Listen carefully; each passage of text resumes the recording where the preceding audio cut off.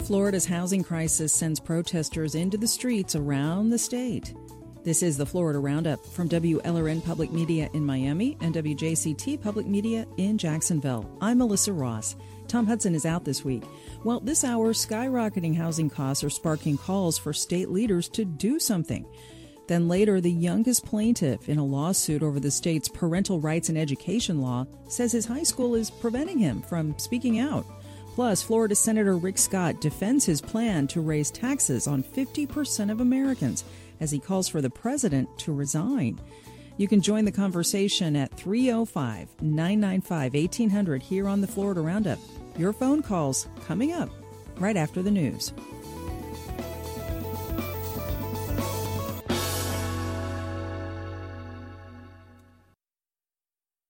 Support for the Florida Roundup comes from ABC Fine Wine and Spirits, family-owned and operated since 1936. Guests can shop any of ABC's 125 Florida stores and get curbside service through abcfws.com.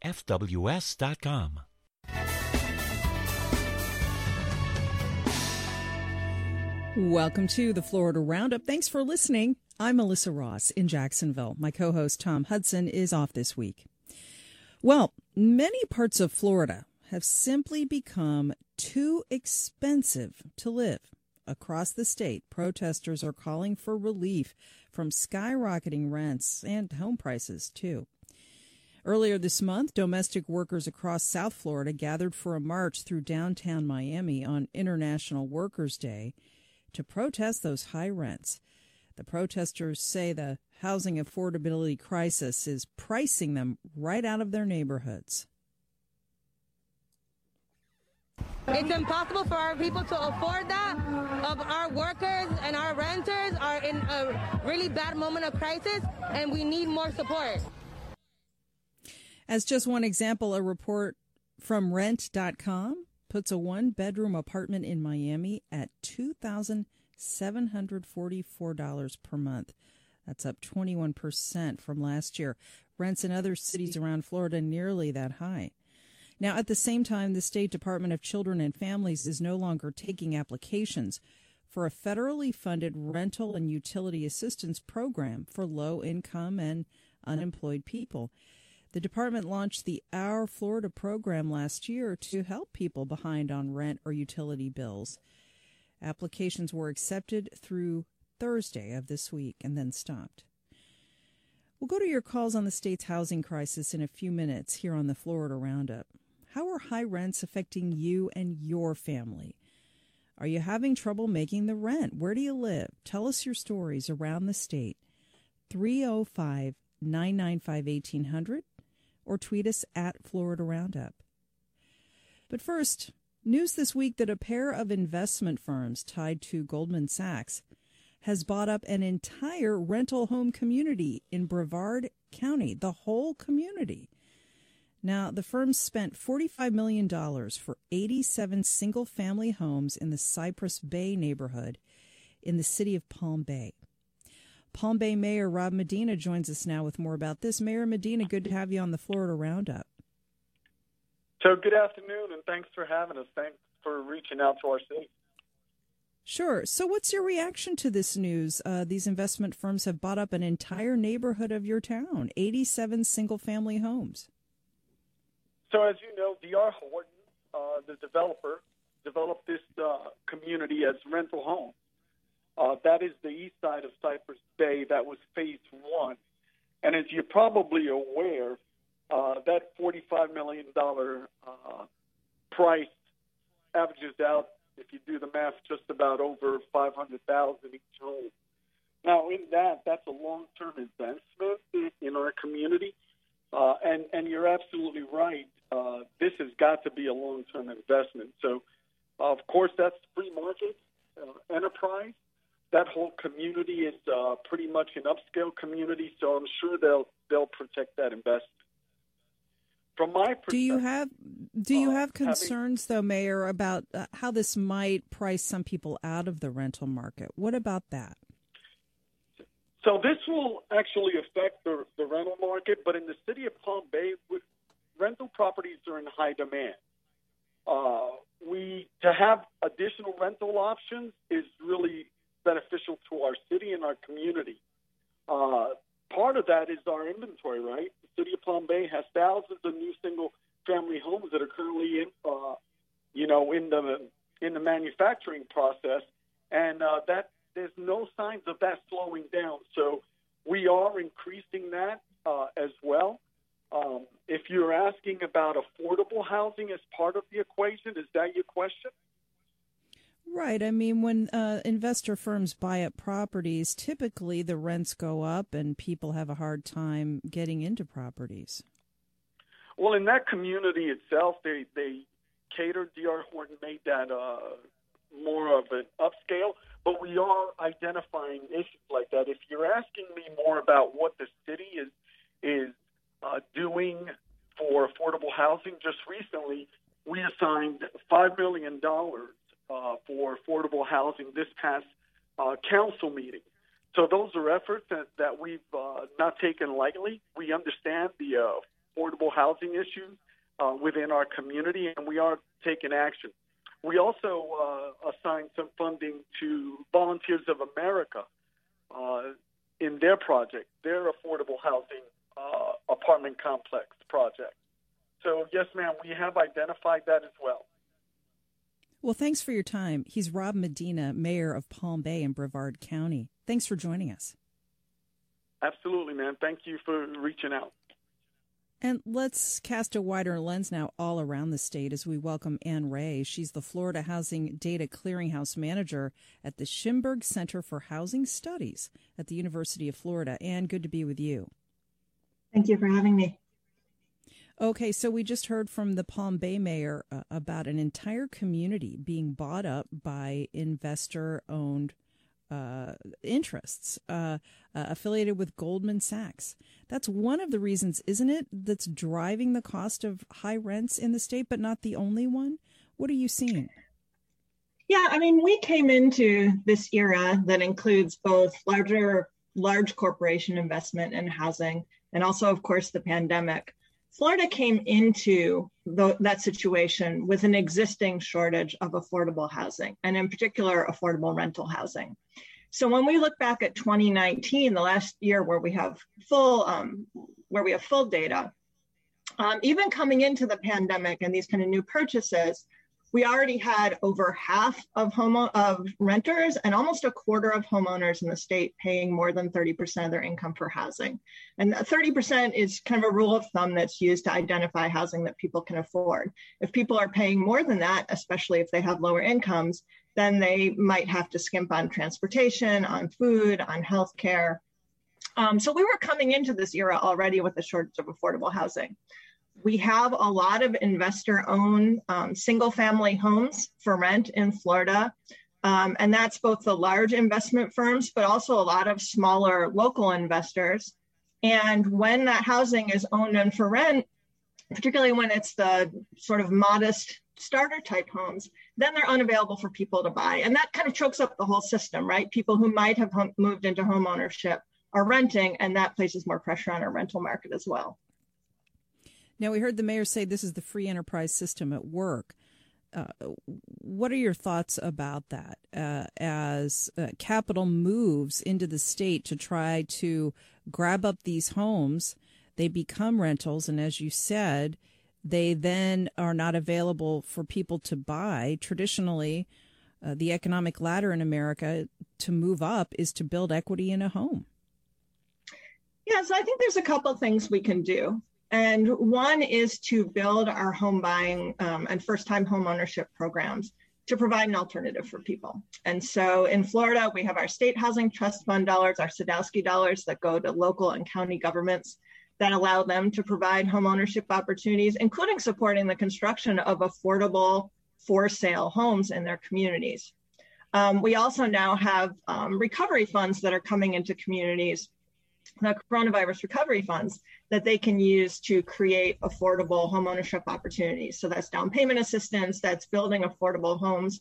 And I also think we need to use those resources to beef up our affordable rental housing stock because, many of the folks you were talking about financially, it makes sense for them to rent. And also, affordable rental housing really is a home ownership program. It's a way to move people, it's a way to allow people to save up and become homeowners. As far as investors owning homes, one thing that I think would be helpful would be transparency around who owns homes. People, if they're renting homes, should know who their landlord is. And I think that'd be a helpful step. And so there are two things happening here. One is you're talking about home ownership is one piece of the puzzle. And then also these shockingly high rents, as we heard earlier in the show, people protesting on International Workers' Day, saying they simply can't afford to live in large parts of Miami anymore.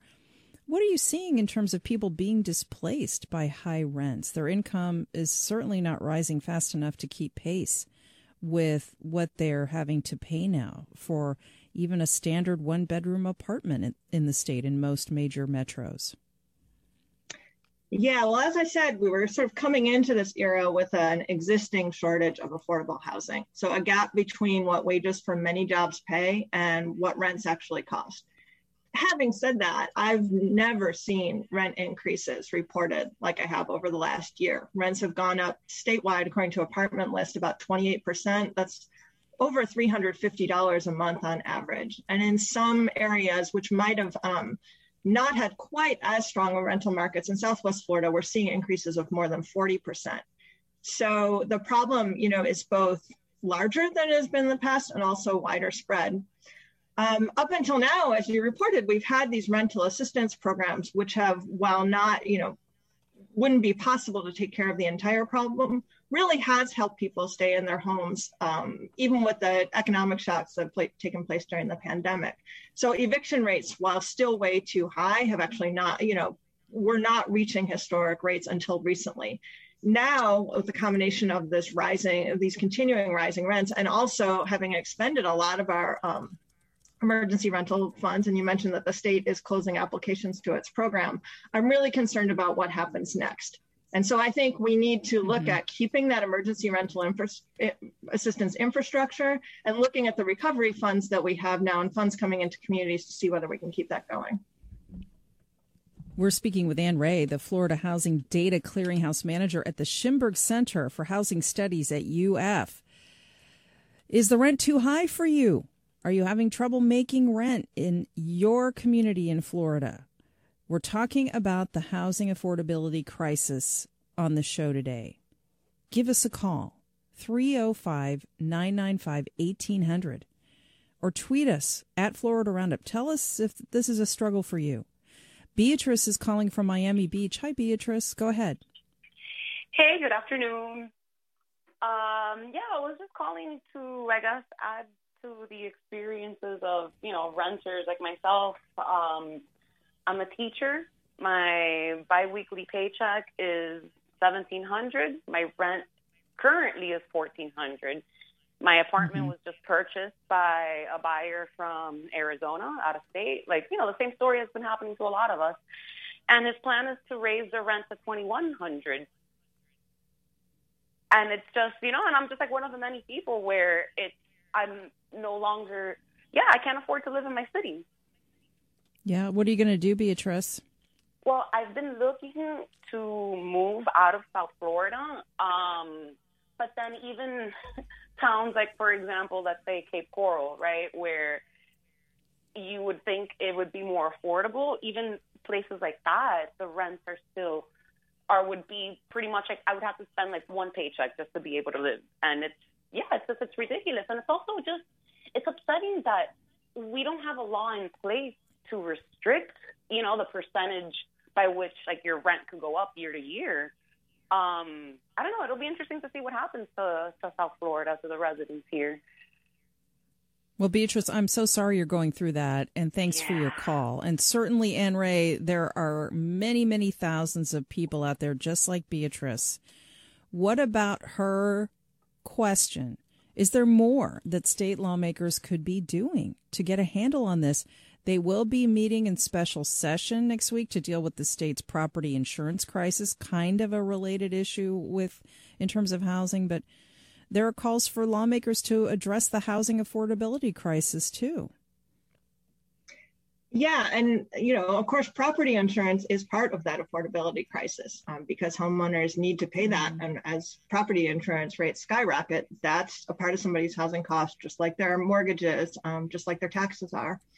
As far as the state legislature, I don't think they have any plans for the session to look at rental housing again. They did pass. They did fund the Sadowski State Housing Trust Fund dollars at a higher level than they've done in past years, although a certain amount of that was set off to be used for homeownership rather than rental housing. I just have enormous sympathy for what Beatrice and so many people are going through as they face these really shocking rent increases. And she's right. It's not like there's another safe haven in the state to go to where maybe in previous increases in housing costs there have been. On the other hand, I think it also points up the importance of building our supply of long-term affordable rental housing. So we have various state and federal programs that are public-private partnerships where housing is developed, and in exchange for public subsidy, both the rent and the income of the households is restricted. And one thing that does is it keeps people from having to deal with these big shocks of high rent increases from year to year, because over the long term, a period of 30 years or 50 years, the rents are restricted in those properties. So we need a push to both build and expand our supply of affordable rental housing, and also to make sure that we're preserving the stock that's there, that's not flipped into market rate housing, and extend those affordability requirements. Robert in Orlando. Hey, Robert, thanks for holding. Go ahead. Okay, maybe we lost Robert, but lots of other folks on hold waiting to share their stories. Oh, Robert, are you still with us? Yeah. Oh, go ahead. Thank you. Thank you for listening to me. It seems a little bit contrite. All of a sudden, after the pandemic, there was a lot of savings, and right after that, now all the prices are up. The food's up. The gas is up. The rents are up. And someone said the quiet part out loud today on Squawk Box this morning. They said people don't want to go back to work. They're lazy. Well, once the prices go up and they run out of savings, they'll have to go back to work. And I'm like, did he really just say the quiet part out loud? Are we all just because we're taking a little bit of respite, a little bit of a break, we got used to it after the pandemic, and we had a little savings where we didn't have to go back to work? All of a sudden, prices are up everywhere. Is this? It sounds a little bit conspiratorial, like a conspiracy theory, but it just seems to me like the people that have the money, a Chevron who's making out, their stocks are up 40% this year today. The people that have the money are just resentful that the working class is just finally getting a break, has a little bit of savings, and doesn't want to go back to work. So, heck, let's raise the prices on everybody. Let's raise the rent. Well, the only thing I would say to that, Robert, though, is unemployment is down quite a bit. People have gone back to work for the most part. But I appreciate your call, Robert. And, Ann Ray, in the minute or so we have left before the break, as he pointed out, prices are up everywhere due to global inflation that's caused by, it's an after effect of the pandemic and supply chain issues. But getting back to the housing piece, as we go to break, what are your thoughts about really the pain and the anger and the frustration that people are feeling out there? Yeah, you mentioned that, you mentioned the domestic workers protest. I feel like we're seeing more attention to affordable housing as a political issue in local political races, for example, in Florida, certainly over the past 3 or 4 years, but especially over the past few months than we have in a long time. And, a lot of that is really oriented towards solutions. There are more counties, for instance, that are looking at putting together a county housing trust fund. And there's a lot of momentum behind that kind of efforts. But I want to acknowledge that the problem is enormous. You have hundreds of thousands of people in the state of Florida who are renting, who are paying more than they can afford for their housing. People are doubling up unwillingly. Schools are identifying students as homeless and trying to keep them in the classroom as they're moving around, couch surfing, staying with family. You can see it out there that people are really frustrated and they're scared. A home is at the base of security. And when that's threatened, it's enormously disruptive to someone's life. Your calls on the Florida Roundup in just a few minutes as we discuss the state's housing affordability crisis. 305-995-1800. Lots of tweets coming in, too. As Michael tweets the show, I was forced out of my home and into an old trailer with no insulation. 305-995-1800. What's your housing story? Give us a call. We'll be right back. This is the Florida Roundup from Florida Public Radio.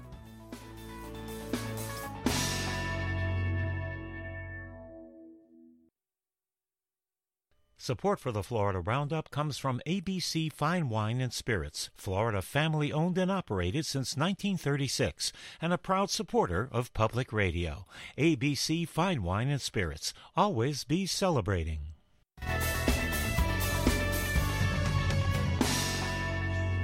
Welcome back to the Florida Roundup. Thanks for listening. I'm Melissa Ross in Jacksonville. My co-host Tom Hudson is off this week. Lots of calls coming in from all over the state as we talk about the housing affordability crisis in Florida. Let's go to Deborah in Clearwater. Hi, Deborah. Go ahead. What are your thoughts? All right, let's try Mike in Stuart, Florida. Hello, Mike.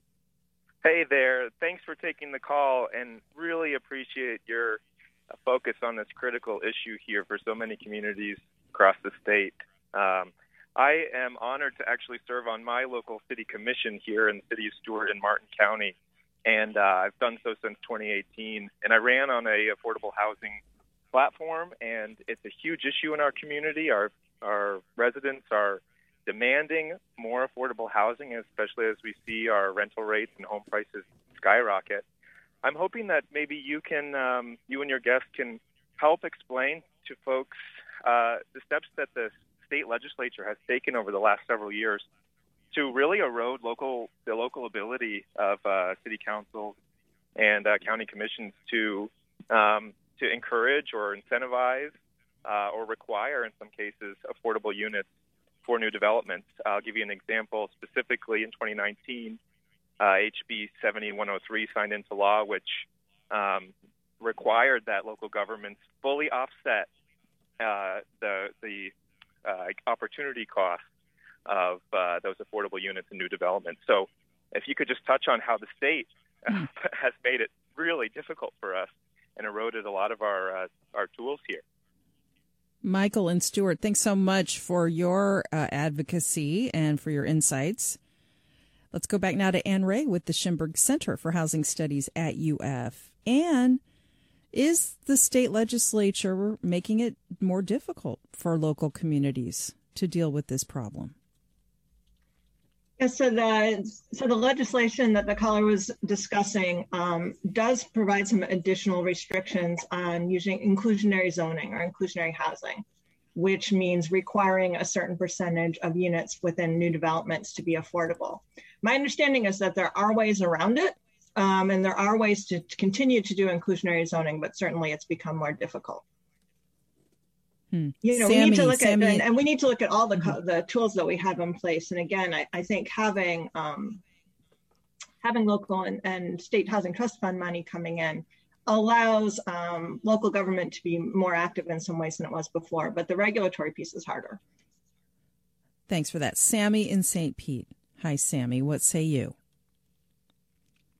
Hello. Thanks for taking my call.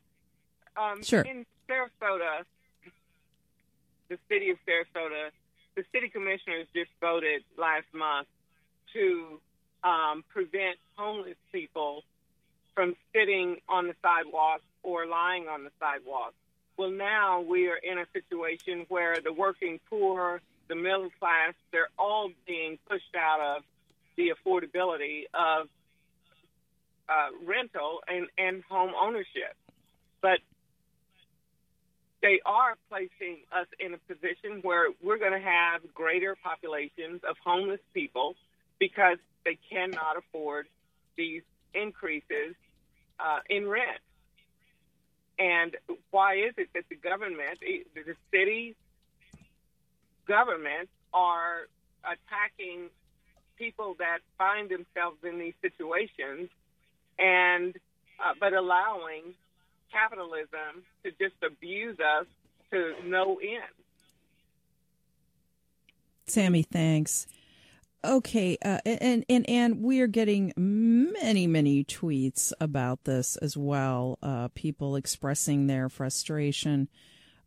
Here's one from a listener. I've seen LLCs buying houses in bulk, then turning them into rentals, not to sell, but for rent only.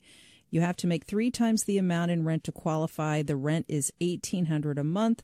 Who makes $33 an hour in Florida? The crisis is real, they say. So you mentioned this already, and I believe a few minutes ago, but how concerned are you that the housing crisis will increase the homeless population in Florida? I mean, I'm very concerned, especially given the expiration of emergency rental assistance. Again, we had this issue coming into the pandemic. And one thing the pandemic actually showed us in our emergency rental assistance programs, which used federal money, both by the state and some larger local and county governments. And some of those programs are still open, and people should continue to seek those out. But that showed that, again, it wasn't perfect. Some people tried to access assistance and couldn't. Some landlords didn't want to take it. But still, if you're able to provide that kind of emergency assistance, many people were able to be kept in their homes, and landlords were able to continue operating their properties without losing months and months and months of rent. Why can't we do that even if we're not in that kind of emergency, or even if we do have high employment rates? Because as you noted, you really need a high wage in order to afford rental housing in the state of Florida. Half our jobs pay $17 an hour or less, and that's not enough to afford an apartment in the state of Florida anymore. So I'd like to see that infrastructure and that assistance continue.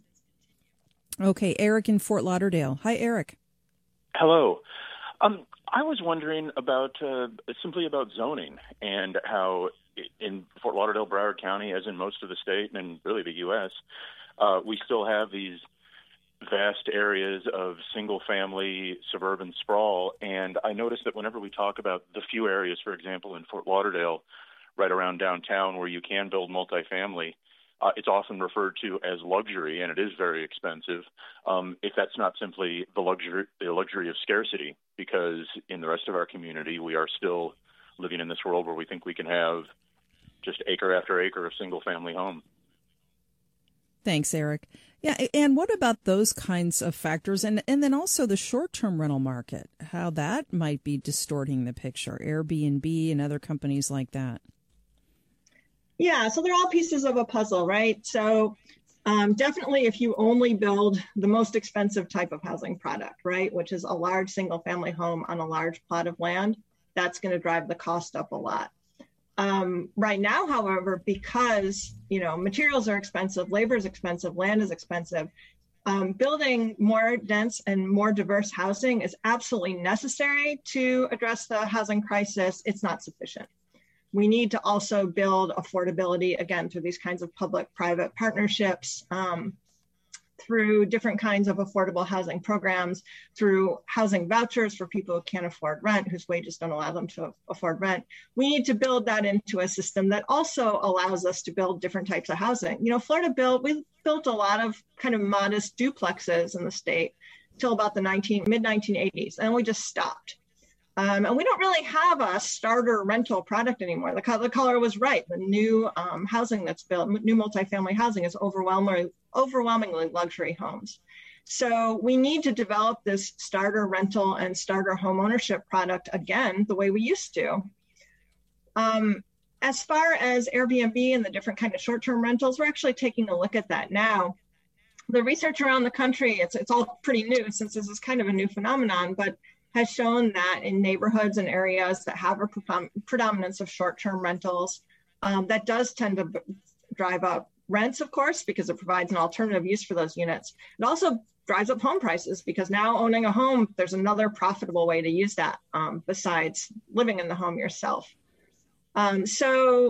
There's lots of competing use for land and places to live in Florida. There's Airbnb, there's short-term rentals, there's the older vacation condos, there's hotels. Because of our weather, because of our tourism industry, we constantly have this tension between using up land for housing versus using it for people who are coming to visit the state.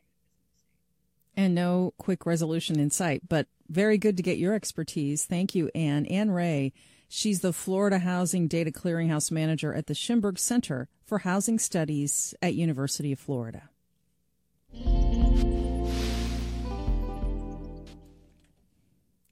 Well, in March, Florida Governor Ron DeSantis signed the controversial Parental Rights in Education bill into law. It prohibits teachers from speaking about LGBTQ issues with students of a certain age group. Xander Moritz, an advocate for LGBTQ rights, led a walkout at his high school protesting the bill. Since the protest, he has also become the youngest public plaintiff in a federal lawsuit against DeSantis in an effort to strike down the measure before it goes into effect later this year. Oh, and graduation is around the corner. Moritz is set to be his high school's commencement speaker.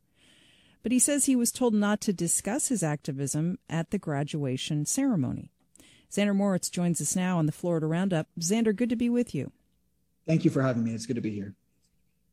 So you were protesting the bill and made it plain to your high school that at your commencement speech you were going to discuss your activism. Then what happened? So that did not even happen. I was actually called in before my speech had ever been discussed and before any draft had ever been released. So this conversation where I was told not to discuss my activism was the very first time that my speech was ever discussed. And that's kind of what caught me off guard. Being class president, I'm called into the office a lot to handle different problems and have different meetings. So there was nothing that I thought was unusual about the request until I was in the room. The tone of the conversation was different than it has ever been. It felt like there were 100 other people in the room listening to what was going on, and the way that we cautiously navigated what to me are very fundamental topics was upsetting, and it was mildly dehumanizing, and it was really just uncomfortable because I do believe that my principal as a human being would support me and is a good person, but I believe that the Don't Say Gay law is so powerful and effective in its oppression that it forces administrators in school systems to become vehicles of oppression against their students. And the meeting essentially covered the idea that my passions are valid and who I am is great, but it's not appropriate for school setting and it is too controversial to be discussed. So while I was supposed to be in fifth period, I was told that my human rights are too controversial for me to talk about. The Sarasota County School District's issued a statement about this. They said that graduation should not be a platform for personal political statements. Should a student vary from this expectation during graduation, it may be necessary to take appropriate action. That's their statement.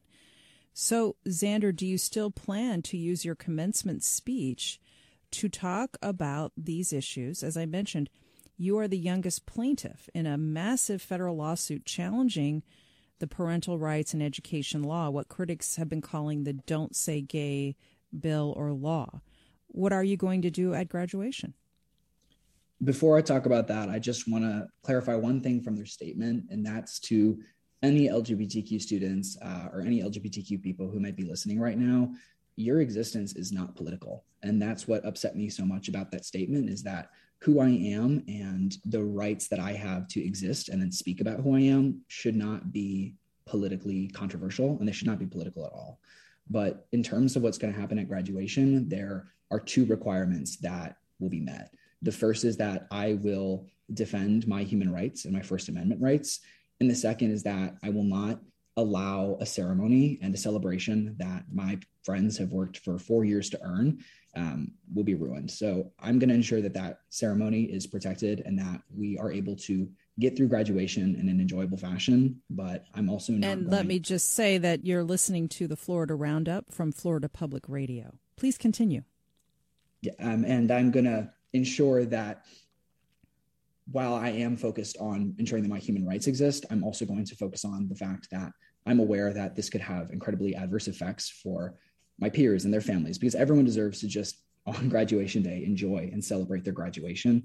That's all this has been about from the get-go. So I'm going to balance those two requirements, and you're going to see how I do that on May 22nd. I see. Now, you've called Sarasota, where you grew up and went to high school, a hateful environment to grow up in. You said since this whole thing has begun, you've received death threats. People have screamed at your parents at their place of work.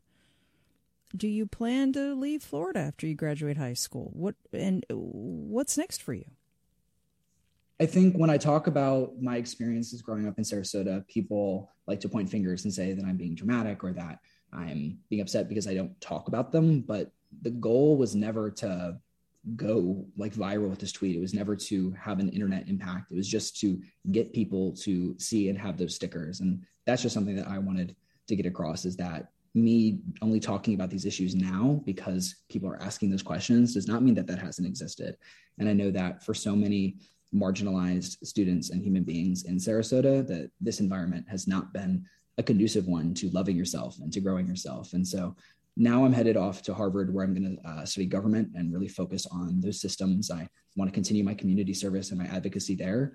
And after those 4 years, we'll see what happens. But it is my intention right now to come back. I don't know if to Sarasota specifically, but I know that right now, Florida needs help, and we need people who care and are experiencing the problems and then can create solutions for those problems. And there's just too much injustice here to ignore. You mentioned your tweet. We should note that you became a national story when a tweet about this went viral. Before we go to break, can I ask, you're a high school senior about to graduate and go on to Harvard, as you said, and certainly have a bright future ahead of you. But what was it like to be at the center of a social media viral moment like that? It was scary. That was not the goal. I did not think that would happen. I just wanted a bunch of my high school connections in Florida to send that to their friends and to have everyone see it so we could get our stickers out. What happened was obviously a different result. And I'm sorry. And when you mean, what do you mean by that, stickers? So what the point of the tweet actually is to promote the fact that my initiative, the Social Equity and Education Initiative, partnered with Project Pride to create 10,000 Say Gay stickers that we are right now actively shipping to seniors across the state so that they can wear them on their graduation gowns. I wanted to do this as a symbol that, yes, seniors are leaving the school system, but they are not leaving the fight and they are not leaving their peers behind. And that was the original goal. Obviously, the messaging resonated with people, and it exploded in a way that I was not ready for, I'll admit, because I'm not a social media person. And it was scary and it was overwhelming. But I think the important thing now is to use that as a platform to get the messaging across that what's happening here in Florida is unacceptable and that we're aware of that. The citizens of Florida are not going to allow their politicians to continue to steamroll over human rights. As I mentioned, the lawsuit that you're a part of has been filed. We'll continue to follow the path of that complaint. And best wishes at your graduation ceremony. And thank you so much for joining the Florida Roundup. Thank you very much. Thank you for having me, and thank you for continuing to share the story. Graduating senior in Sarasota, Xander Moritz. A quick break, but we have a lot more to come here on the show. After the break, we're going to talk about the escalating feud between President Joe Biden and Florida Senator Rick Scott. Did you see some of that? That's coming up in just a few minutes here on the Florida Roundup.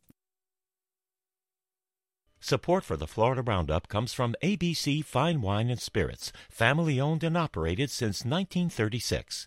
Guests can visit 125 stores throughout Florida or shop online at abcfws.com.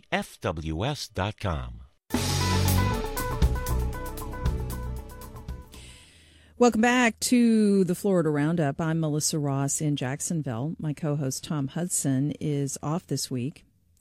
Well, this week, the feud between President Joe Biden and Florida Senator Rick Scott escalated. Biden told reporters that the Florida Republicans' policy ideas were bad for the country, and he said, "I think the man has a problem." For his part, Senator Rick Scott called for Biden to resign. Matt Dixon is a reporter for Politico, and he's going to join us in just a moment as we try to get him back on the Zoom. But as we wait for that, did you see the 11-point plan Senator Scott put forth a while back? He says it's a plan to rescue America. Now, let's talk about this plan for a minute while we wait for Matt to connect. The part of it that's gotten the most attention is the part that President Biden leaped on along with other Democrats, accusing Senator Scott of wanting to raise taxes on 50% of Americans. Senator Rick Scott says that that's not true and that his plan has been mischaracterized. It's 305-995-1800 as we talk about this. And it's been really fascinating to watch the White House go after Senator Scott. At the same time, Senator Scott says that the White House initially didn't return his calls about the plight of a Cuban activist he's been trying to help. Let's go now to Matt Dixon, reporter for Politico, with a little insight into this. Hi, Matt. Hey, how are you? Good to talk to you. So let's begin, if we could, by explaining a little bit more what's in Senator Rick Scott's 11-point plan called Rescue America. Why is the Biden White House going after Scott so hard on this? Well, what's interesting is both sort of the Biden White House and Republicans are, to a degree. There's a provision in the Senator Scott's 11-point plan that's kind of been the focus of all of this. And verbatim, it says, all Americans should pay some income tax to have skin in the game, even a small amount. Currently, over half of Americans pay no income tax. That's a direct quote from Senator Scott's plan, and it's being construed by Democrats as he wants to increase taxes on essentially every American that doesn't currently pay taxes, which is a lot. And similarly, Senate Minority Leader Mitch McConnell has distanced himself from this, which has sparked sort of an inter-party feud on the right. So Senator Scott is kind of getting fire from both sides because of the tax provision in this 11-point plan, which has really caused him some messaging problems and including with the White House. Scott went on offense, though. He called President Joe Biden unfit and even said he should resign. What about that? In politics, you always go on offense. So I think this is going to be kind of be mutually beneficial for both, and you're seeing it play out. Democrats have very sort of strategically made Rick Scott a boogeyman because this tax provision, I think, is sort of easy to message going into the midterms to say, hey, look at the guy who is running, Rick Scott's running the national organization that coordinates Republican Senate campaigns across the country. So Joe Biden, it's not a good atmosphere for Democrats. They now think they can kind of latch onto this message. Look at this. We know one of your top Republican senators wants to raise taxes. So I think that's what Biden's going to sort of focus on to sort of, boost Democrats' messaging and hopefully try to turn around what has been a tough midterm cycle for them so far. And on the other side, Rick Scott probably has presidential aspirations. That's long been the rumor. He can now sort of, take swings at a Democrat who's not very popular, a Democrat in the White House. He started running ads in other parts of the country, far away from Florida. So that's only sort of spurred the idea that he's going to use this feud to really elevate himself.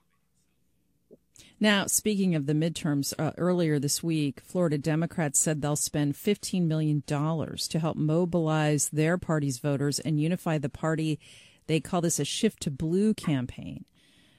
Will this have any effect in a state that's increasingly trending red? What do you think? Well, if they can. The interesting part about this plan, their Shift to Blue plan, it's what's called a coordinated plan in sort of campaign terms. And essentially what it means is campaigns up and down the ballot are all going to contribute into this fund to make this $15 million plan for sort of voter outreach, additional field offices across the state, things like that. But they currently don't have the money. So basically the $15 million that you've seen reported is what they think this plan will cost. They still have to raise that money. And the chairman of the party, Manny Diaz, acknowledged that to my colleague at Politico, Gary Fineout, in an interview earlier this week. So they have this plan. It's aspirational, and they might hit their number, but right now they don't actually have the money to fund it. If they do, it could make a difference. Republicans have made huge gains in voter registration in the state. Democrats have sort of a lead they once had has been eroding for a very long time on the registration front. So they really do need to stop that kind of bleeding. But right now we need to kind of see this plan come together and them to find the money first. You're listening to the Florida Roundup from Florida Public Radio. And we're speaking with Matt Dixon, reporter for Politico. By the way, Matt, you're writing a book about Florida politics, aren't you? I am. It's this was a big swing state, and it feels kind of center right. I'm writing a book about the process from going to a big purple state to what appears to be a slightly red state, and kind of how we got here. Well, we look forward to reading that when it comes out. Now, let's a few more political news and notes from the week. Florida Secretary of State Laurel Lee, who led Florida through the 2020 elections, is stepping down. what's next for her and who might fill that role. Whoever oversees elections in this state is sure to be a lightning rod for criticism in this political environment. Yeah, it's amazing. Florida's top election job is coming open in the middle of the 2022 midterms. So it's an interesting twist we didn't expect. But she's expected to run for Congress in a new congressional seat that's kind of outside of the Tampa area where she's originally from. And there's no solid word on who might be next, but the early speculation and kind of chatter right away was state representative actually from the Jacksonville area, Cord Bird. He's been at least the first name sort of put through the rumor mill. He's a close ally of Governor Rick Scott. He actually voted against the House's congressional maps in support of Ron DeSantis's preferred congressional maps, which sort of got him in good graces with the governor. And there's some speculation that he could be picked for that position. Carl is calling from Clearwater. Hi, Carl. You're on the air. Hi, how are you? I'm good. Thanks for calling. Yeah, I left a comment regarding Senator Scott. When he was governor in the state of Florida, he pushed through legislation to employ SunPass for the motorists of Florida, which caused a burden to a lot of taxpayers just to travel. Prior to that, he was embroiled in some sort of a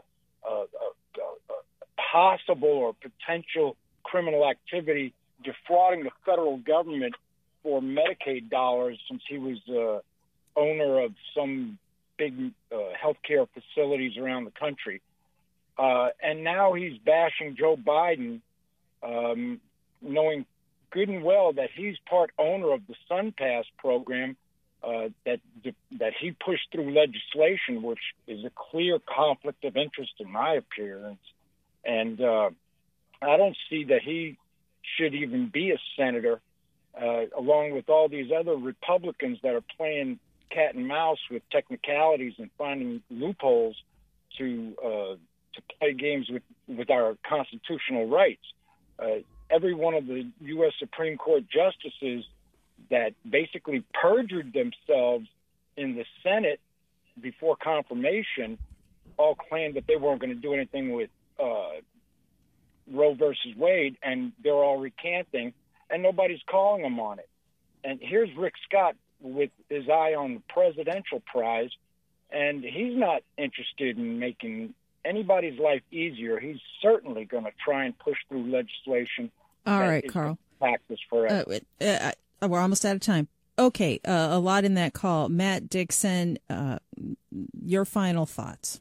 Yeah, there was a lot there. I think some of the SunPass stuff was kind of in the weeds from many legislative sessions ago. But by and large, on the 11-point plan and the tax provision specifically, I do think this is just the beginning of it. Things are kind of getting personal between Rick Scott and Joe Biden. I think that's kind of by design.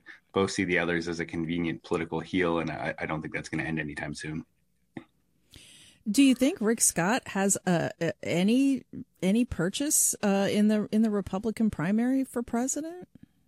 At this moment, I would say no, just because it's been Trump and DeSantis. But there's a long ways off, and a lot of political speculators have gone wrong betting against Rick Scott over the years. He does have the ability to self-finance, probably through maybe at least up to Iowa or through an early state or two.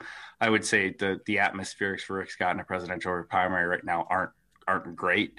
But I certainly wouldn't put them at zero, because he's overcome a lot of political headwinds in the past when he wasn't expected to win. And then finally, as you mentioned, it plays to both the president and Rick Scott to escalate this feud. But I would encourage people to read the plan, Matt, on the website and judge for themselves what Senator Rick Scott is saying we should do in the United States. Yeah, and specifically to the tax piece that's getting all the attention. The language on the website is very clear. The initial plan was very clear that he wanted, quote, everyone to have, quote, skin in the game, which was very clearly interpreted as, everyone should pay taxes, even those who are not now. The messaging since then from him and his team in several interviews has changed. We are focused on getting people back to work, and that's kind of what we meant. But yeah, the plan itself is fairly straightforward. Check it out. Matt Dixon of Politico. Thank you.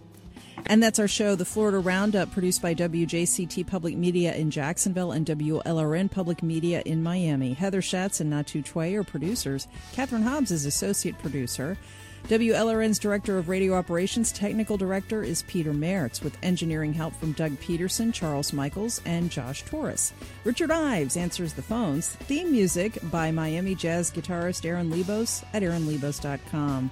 I'm Melissa Ross. Have a great weekend. We'll be back next Friday.